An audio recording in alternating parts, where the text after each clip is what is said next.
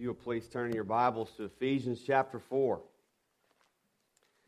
Ephesians chapter 4, I believe it can be found on page 978 in the Bibles in front of you. And as you're turning there, I hope you did take note, especially our women, of this conference coming up here very soon, the brochure that was in your bulletin. If you'll notice, this is not a conference that is solely being run by our sister church, Christ Presbyterian Church. This is also our conference. We are partnering with them to host Amy Bird in, and I believe it will be an encouraging time for you. So please mark your calendars. Ephesians chapter 4, I'm going to read verses 17 through 24, but our passage of study this morning is verses 20 through 24. This is God's holy, inerrant, authoritative, life-giving word to us this morning. Now this I say and testify in the Lord, that you must no longer walk as the Gentiles do, in the futility of their minds. They are darkened in their understanding, alienated from the life of God because of the ignorance that is in them, due to the hardness of heart. They have become calloused and have given themselves up to sensuality, greedy to practice every kind of impurity. But that's not the way you learned Christ.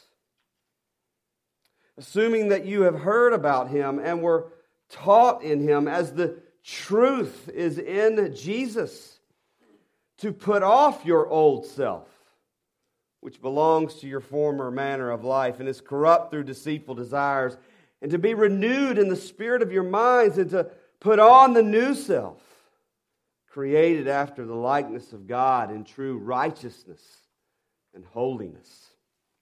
Let's pray. Father, we freely confess to you that we lack the strength to walk in the manner worthy of the calling to which you have called us. Help us. Help us as you have shown us here in your word to walk with Jesus. We pray in His name. Amen. I can recall being a young boy and getting into a lot of trouble. I got into a lot of trouble for disobeying my parents. I got into a lot of trouble for treating my brother and sister badly. Trouble was not too hard for me to find when I was a young boy. And I can remember when I was younger, my parents and even my grandparents would say something to me after I'd gotten into trouble. And it's something that I often say to my children, and maybe it's something said to you or to your children. It goes something like this: you shouldn't do that. You shouldn't act that way, because that's not how we taught you. That's not how you were raised. Am I the only one that's gotten that? Okay, others agree. Okay, great. Okay, good. We've been told that our whole lives. You know, that's not how we taught you. That's not how you were raised. That's not how God has called you to live and to act. And that's exactly what the Apostle Paul is saying here in verse 20. He's telling the Ephesian Christians, he's discipling them, he's loving them, he's teaching them, he's guiding them in their walk with Christ. And this is what he's saying to them. He's saying, brothers and sisters, now that you're a Christian, now that you are in Christ, you've been called to walk differently. You've been called to a different life. You must no longer live like a Gentile. You must no longer live ungodly, because that's not the way you learned Christ, he says. That's not how you were taught. Can't you see the Apostle Paul saying it? That's not how I raised you. That's not the way I told you to live the Christian life. That's not what you heard from me. That's not what I taught you. The principle here is the same principle that it's been throughout Ephesians chapter 4. That those who are in Christ, those who have been redeemed by His blood, those who belong to the Lord Jesus Christ are are called to walk worthy, he says in verse 1. And we have identified that as the call to live a godly life. Because a Christian is one who walks with Christ, is one who has learned Christ and follows Him and is obedient to Him. So how do we walk with Christ? What does the Christian walk look like?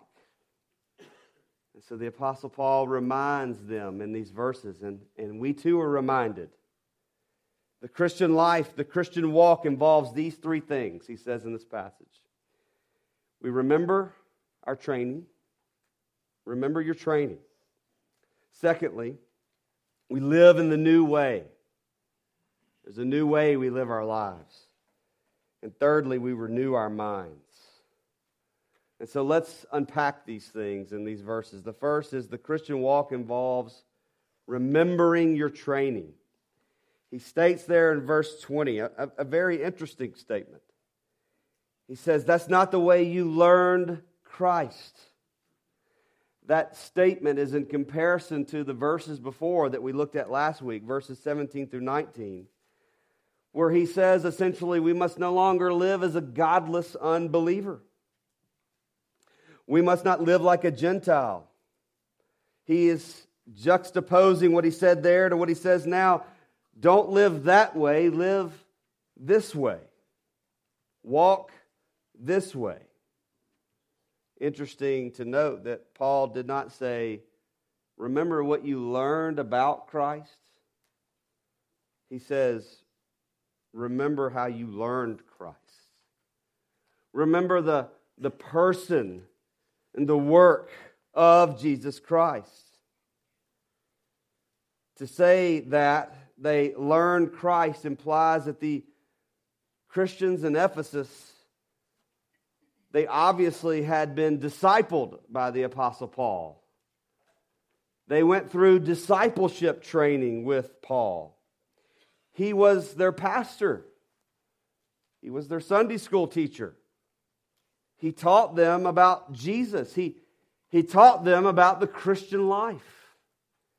He taught them that Christianity is not a formula. It's not a philosophy. It's not a, here's how to improve your life. He said, no, it's about a person. It's about Jesus. It's learning Christ.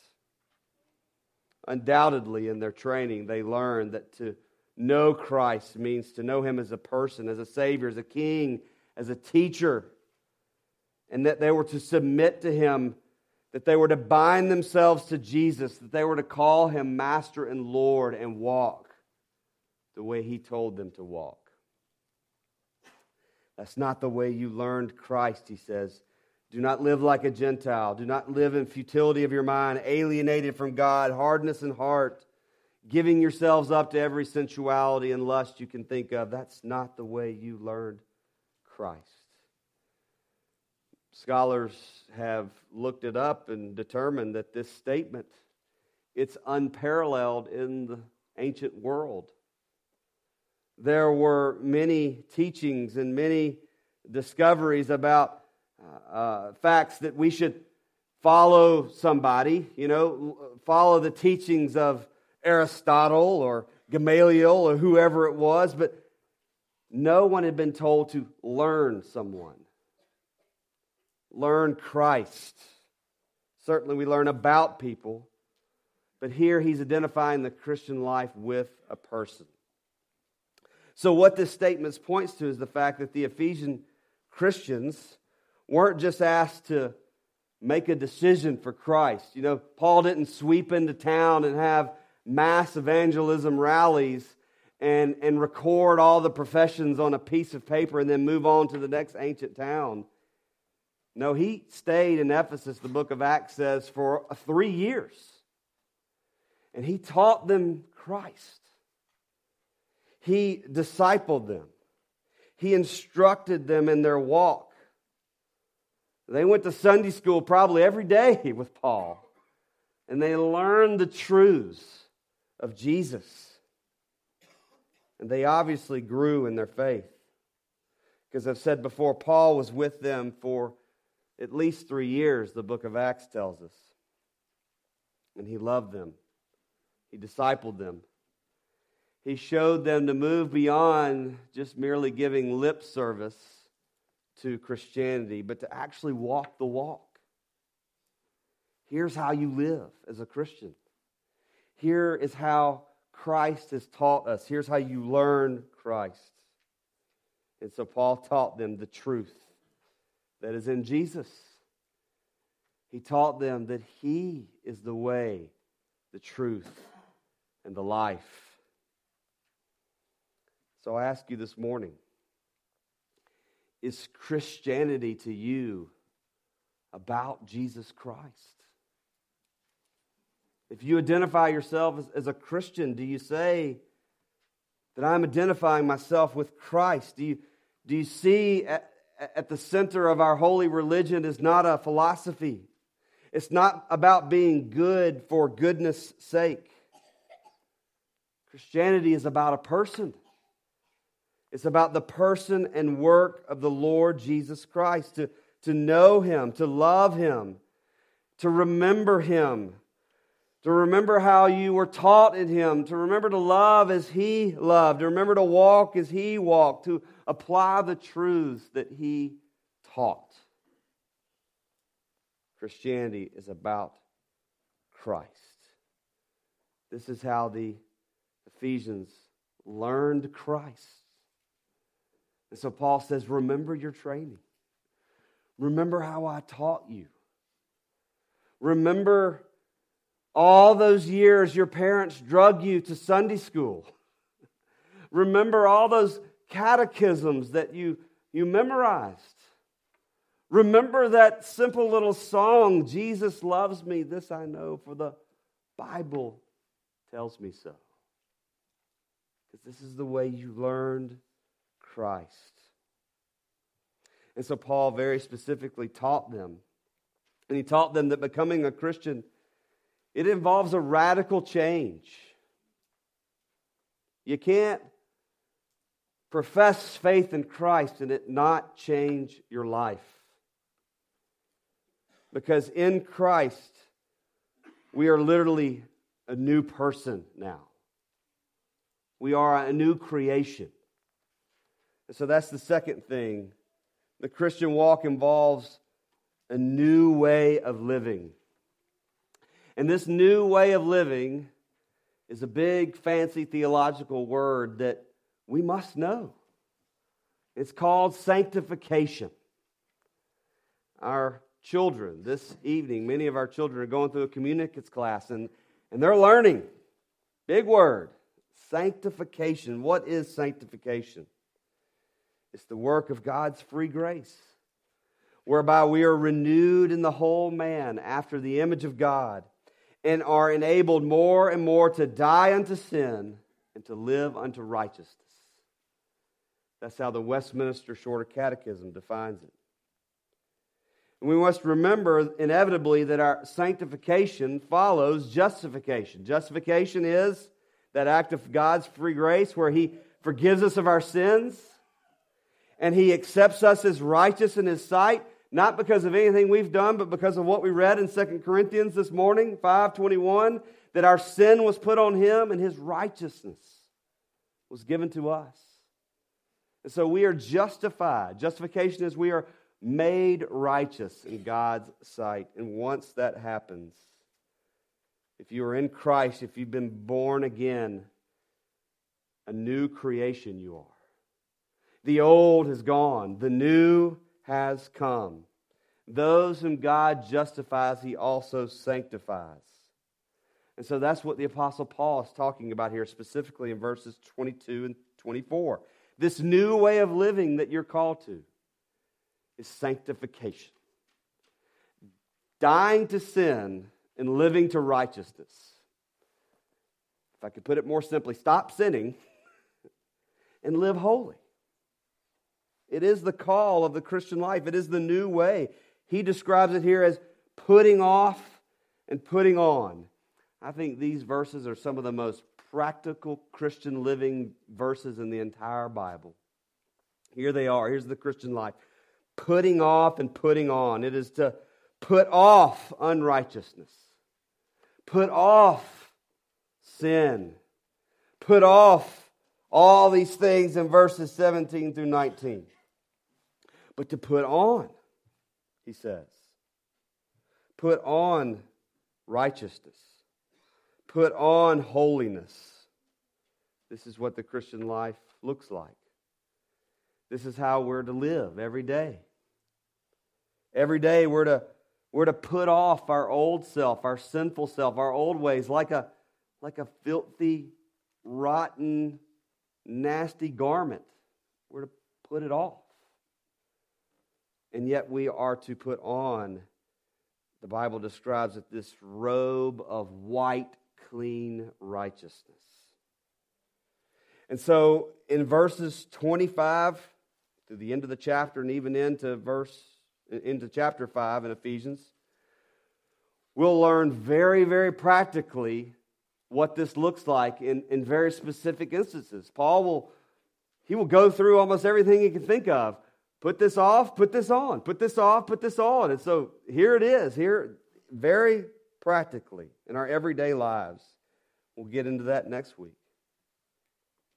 But he says something kind of odd and interesting. And this is kind of Christian speak, Bible speak, that I didn't understand for the longest time.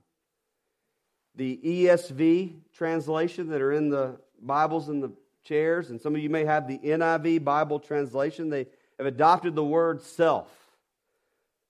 It says to put off the old self and to put on the new self. This word self actually literally means man.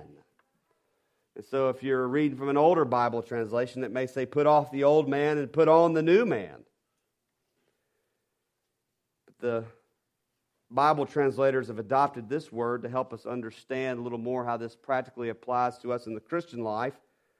But this reference that the Apostle Paul uses here to the old man, to put off the old man, he's probably talking about the really old man, the first man. Children, does anybody know who the first man was? I've forgotten this morning. Anybody know? Who was the first man? He was the first God. Who's the first man? Adam. That is right. You can talk when I ask you a question. Just make sure. Adam was. And Adam, he didn't live very holy and righteous for very long. He sinned. He disobeyed God. And so the Bible teaches us that sin came into the world and we've all inherited it. We're all born in this world in Adam. We're all sinful by nature. And so we are to put off the old man in Adam. Because once we've been renewed by the Holy Spirit of God, once we have been changed by coming to Christ, we're given a new nature. We are a new man, a new self in Christ. He's the last Adam. He's the better Adam. He's the Holy One. And so the new man, the new self is in Christ. It is to be like God in true righteousness and holiness, Paul says. And so once more we see again that when you become a Christian, you're called to walk differently. We're called to a different life. We cannot profess faith in Christ and it not change the way that we live. In verses 17 through 19, these are not to be a description of your life if you have professed faith in Christ, if you're in Jesus. That's the old life. That's the life that reminds us that sin never satisfies. Sin cannot make you new. Sin promises so much, but it cannot deliver. But that's not the way you learned Christ. Verses 20 through 24 are the new way. This is the life in Christ. This is the good life. I'm always struck by those words that we sang earlier in the hymn, Jesus, I my cross have taken. And at the very end, our prayer will be changed to praise. that there will come a point in time when the new heavens and the new earth and Christ returns, and we will no longer pray. We will only praise. And that is the good life that is offered in Christ. Notice, though, that Paul does not make unrealistic promises here. He does not describe this new life as easy. In no way is there any indication here that the Christian life is all roses. I'm here to tell you this morning, sanctification is hard. Dying to self is hard. Any of you who've gotten married know this. Any of you that have had children know this. The Christian life can be difficult because we want to worship ourselves. We want everybody to glorify us. And so when we have to put off this old way of thinking, this selfish way, it hurts. It's hard. Because we're not able right now to completely stop sinning. We have a lot of work to be done in us. There's a lot of dying to sin that must take place in our life. There's a lot of living to holiness. We are able not to sin by the power of the Holy Spirit. We can say no to ungodliness and yes to righteousness. But this is what the Christian life is this morning. I'm here to tell you. It's putting off the old self. It's putting on the new self. It's putting off the sinful ways and putting on the new righteous ways. But the Bible goes further here, doesn't it? For the longest time, I thought Christianity was just a moral religion. Just a way to be good. But Christianity, I've learned, and I hope you'll learn now, it doesn't just say stop it. Just stop it. Be good, stop it. That's morality.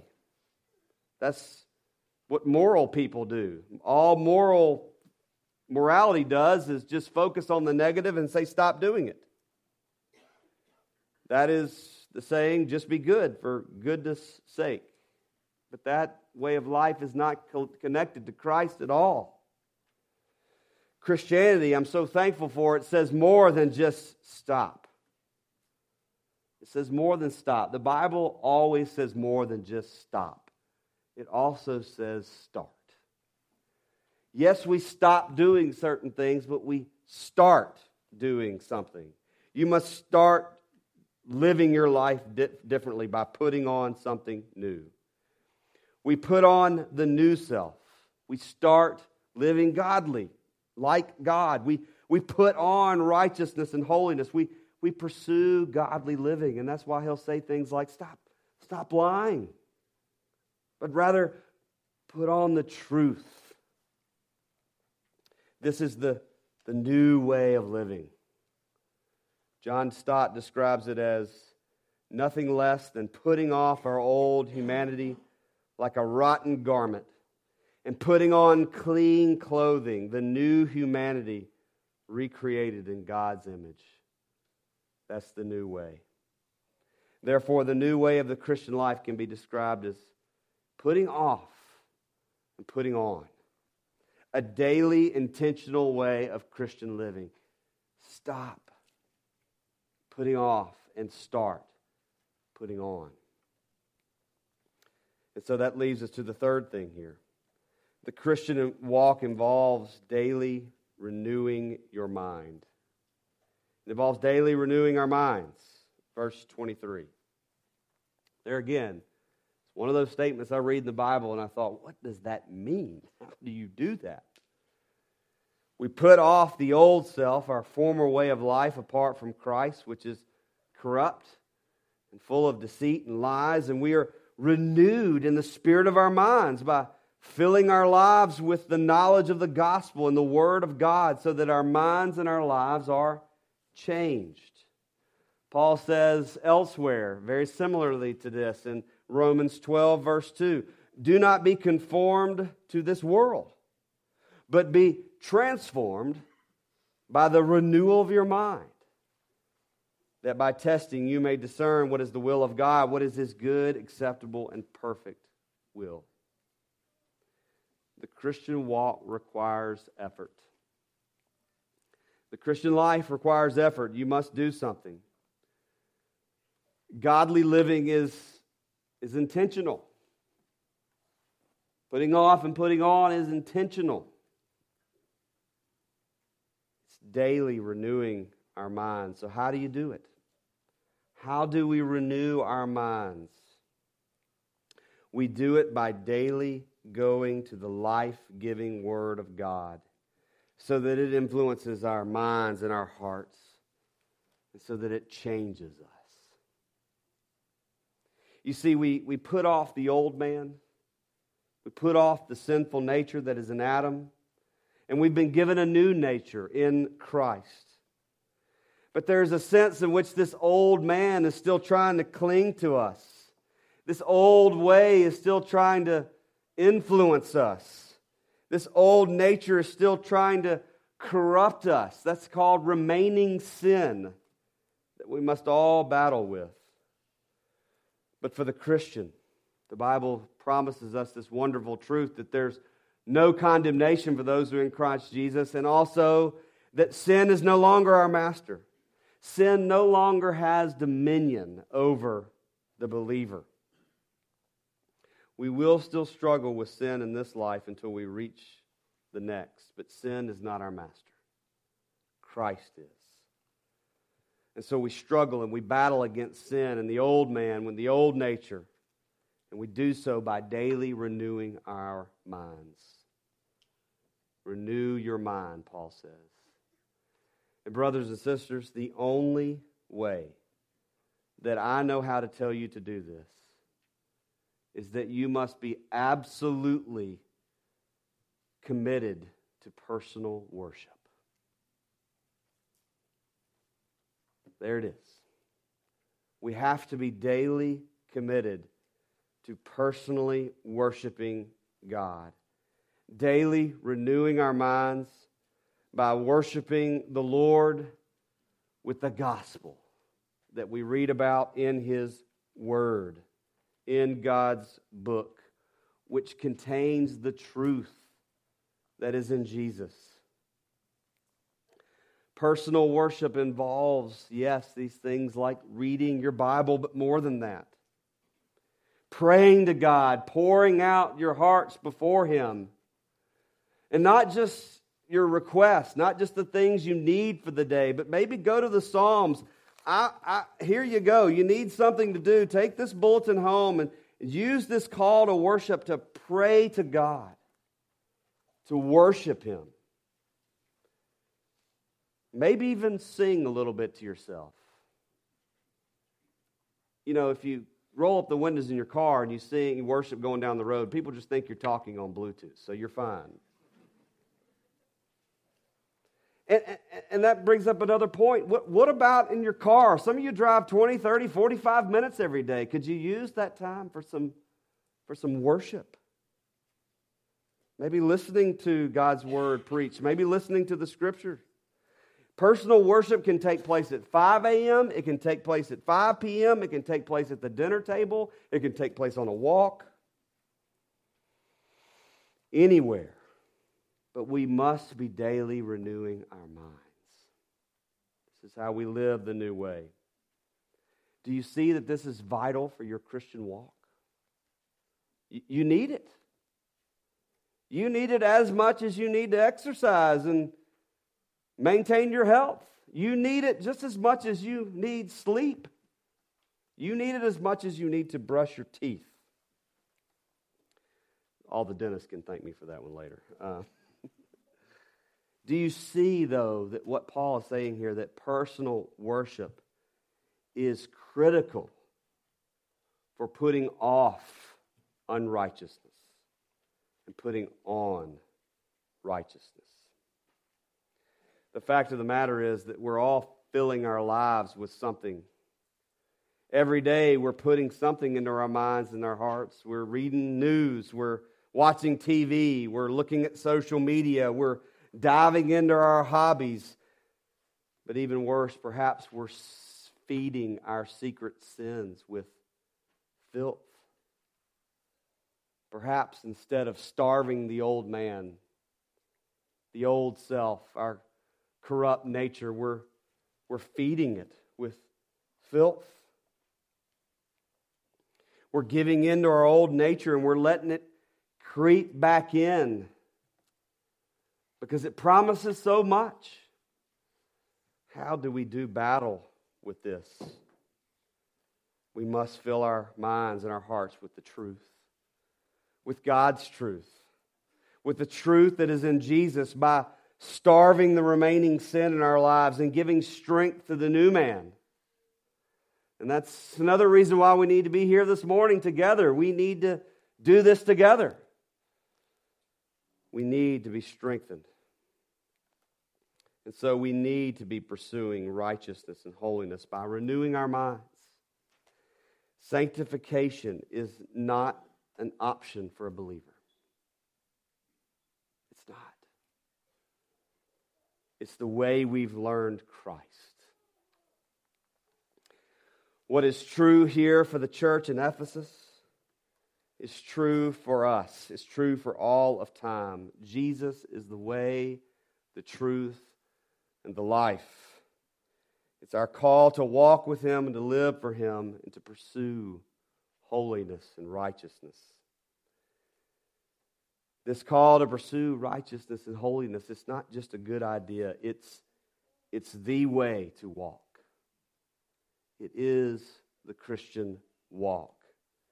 Jesus died so that we may no longer have to be dominated and mastered by the old man. He gave us a new self, a new creation we are. And that's why the Apostle Paul says, I have been crucified with Christ. It is no longer I who live, but Christ who lives in me. The life I live in the flesh, I live by faith in the Son of God who loved me and gave Himself up for me. Galatians 2:20.